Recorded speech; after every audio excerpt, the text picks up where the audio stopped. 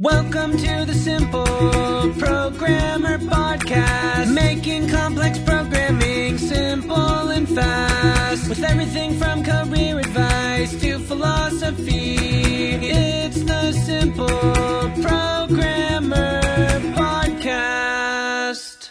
Have you ever said yes one too many times? But specifically in your dev career, have you said yes too many times? I want you to take heed of this story that I'm about to tell you today of a student of mine who went from having nothing to having it all to ultimately nothing. My name is Jason Humphrey. I help bootcamp students get their first high-paying job as a professional software developer. And if you want to hear more about me, check out some of the links below.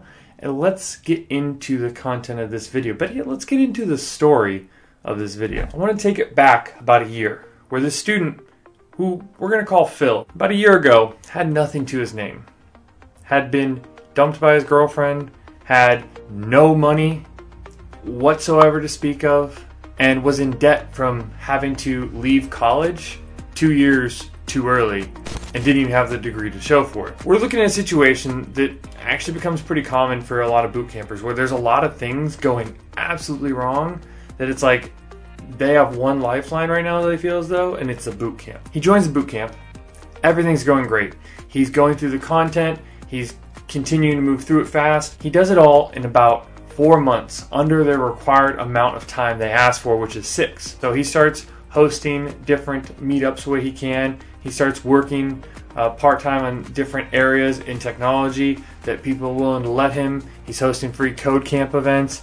He starts saying yes to everything he can. He meets somebody, lo and behold, that helps him get a job. So he starts then working at a company full-time while still trying to do all the stuff he had just picked up from. So now he has a job.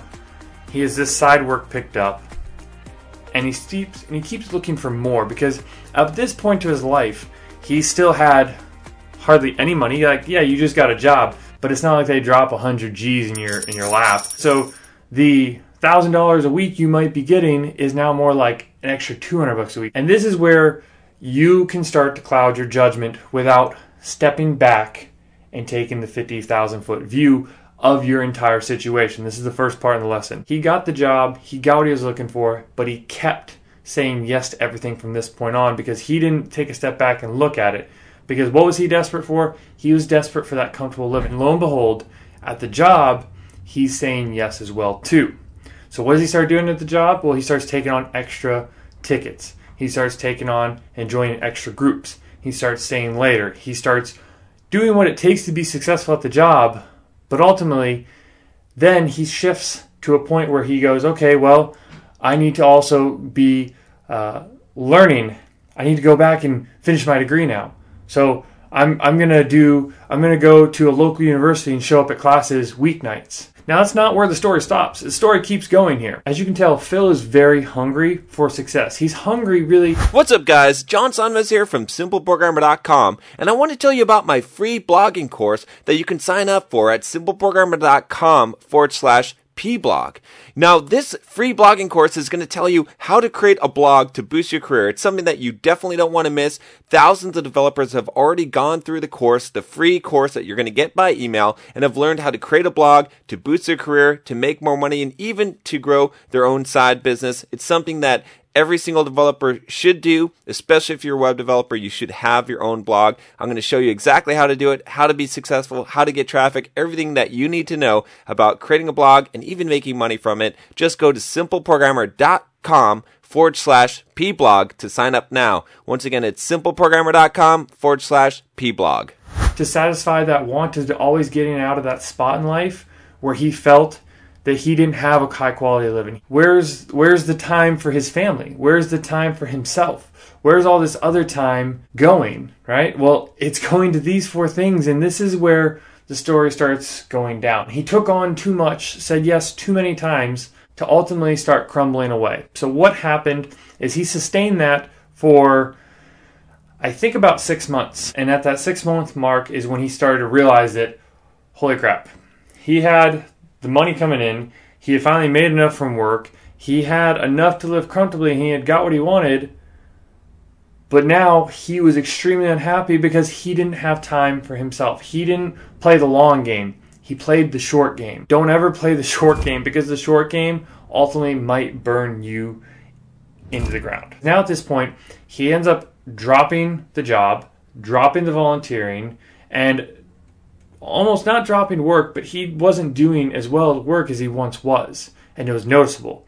So now he's affecting the main parts of his life that he didn't want to. But now what he's done, he's actually taken a step back and looked at how he blocked his time, and he's gone back and had to say no to everything. But it also has burned bridges in this case, because that company he signed up to help out with might not want him back in the future because he cold turkey cut off doing anything for them. Also, the volunteering opportunities he had started to build a good network that all of a sudden he's non-existent and gone at. He didn't have to say yes to everything. What he needed to do was take that step back and look at his time and how he's allocating it to see if he was focusing on what was most effective for him in his life.